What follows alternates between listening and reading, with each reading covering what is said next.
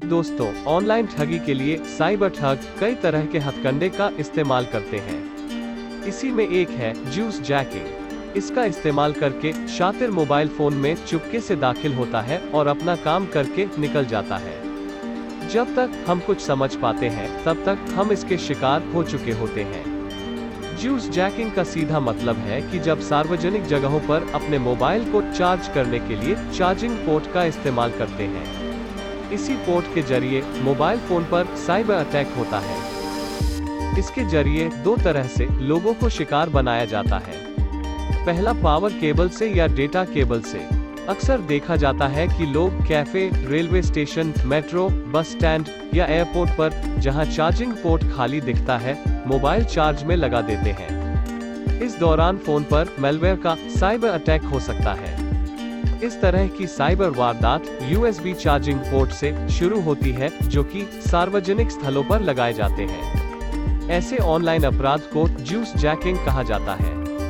USB charging port में ऐसे device लगे हो सकते हैं जिसके बारे में आपको पता न चले। आप अनजाने में अपने मोबाइल को USB से जोड़कर चार्जिंग शुरू कर देते हैं। इसमें पहला अटैक आपके फोन की कॉन्टैक्ट डिटेल्स पर हो सकता है। साइबर ठगों के लिए कॉन्टैक्ट डिटेल चुराना भी उपलब्धि है, क्योंकि आजकल मोबाइल नंबर से भी कई तरह की धोखाधड़ी होती है। साइबर अपराधी मैलवेयर के जरिए आपके फोन से प्राइवेट पिक्चर चुरा सकते हैं और आपको ब्लैकमेल कर सकते हैं। इसके अलावा USB चार्जिंग पॉइंट के माध्यम से आपके फोन में खतरनाक साइबर फर्जीवाड़े को अंजाम देने वाले कोड डाले जा सकते हैं। इस कोड के जरिए साइबर अपराधी आपके फोन में दर्ज पासवर्ड और फाइनेंशियल डेटा की चोरी कर सकते हैं। दोस्तों, इसी तरह का एक साइबर अपराध नाइजीरियन स्कैम के नाम से मशहूर है। यह स्कैम 419 फ्रॉड या एडवांस फ्री फ्रॉड के नाम से मशहूर है। यह वारदात मनी ट्रांसफर के जरिए की जाती है।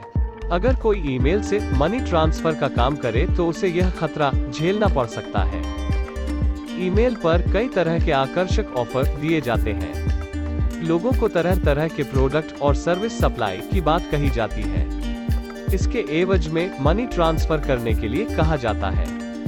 इस दौरान साइबर अपराधी यह कह सकते हैं कि पहली बार भेजा गया पैसा नहीं मिला, कुछ तकनीकी दिक्कत आ गई, दोबारा पैसे भेजने के लिए कहेंगे। इस बीच हो सकता है आपके अकाउंट से पूरा पैसा झटक लिया जाए और ये साइबर अपराधी हमेशा के लिए गायब हो जाते हैं। दोस्तों, आज के लिए बस इतना ही। आशा करता हूँ कि यह एपिसोड आपको पसंद आए।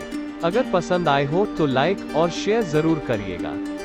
आज के लिए सिर्फ इतना ही, फिर मिलते हैं एक नए टॉपिक के साथ। तब तक के लिए नमस्कार।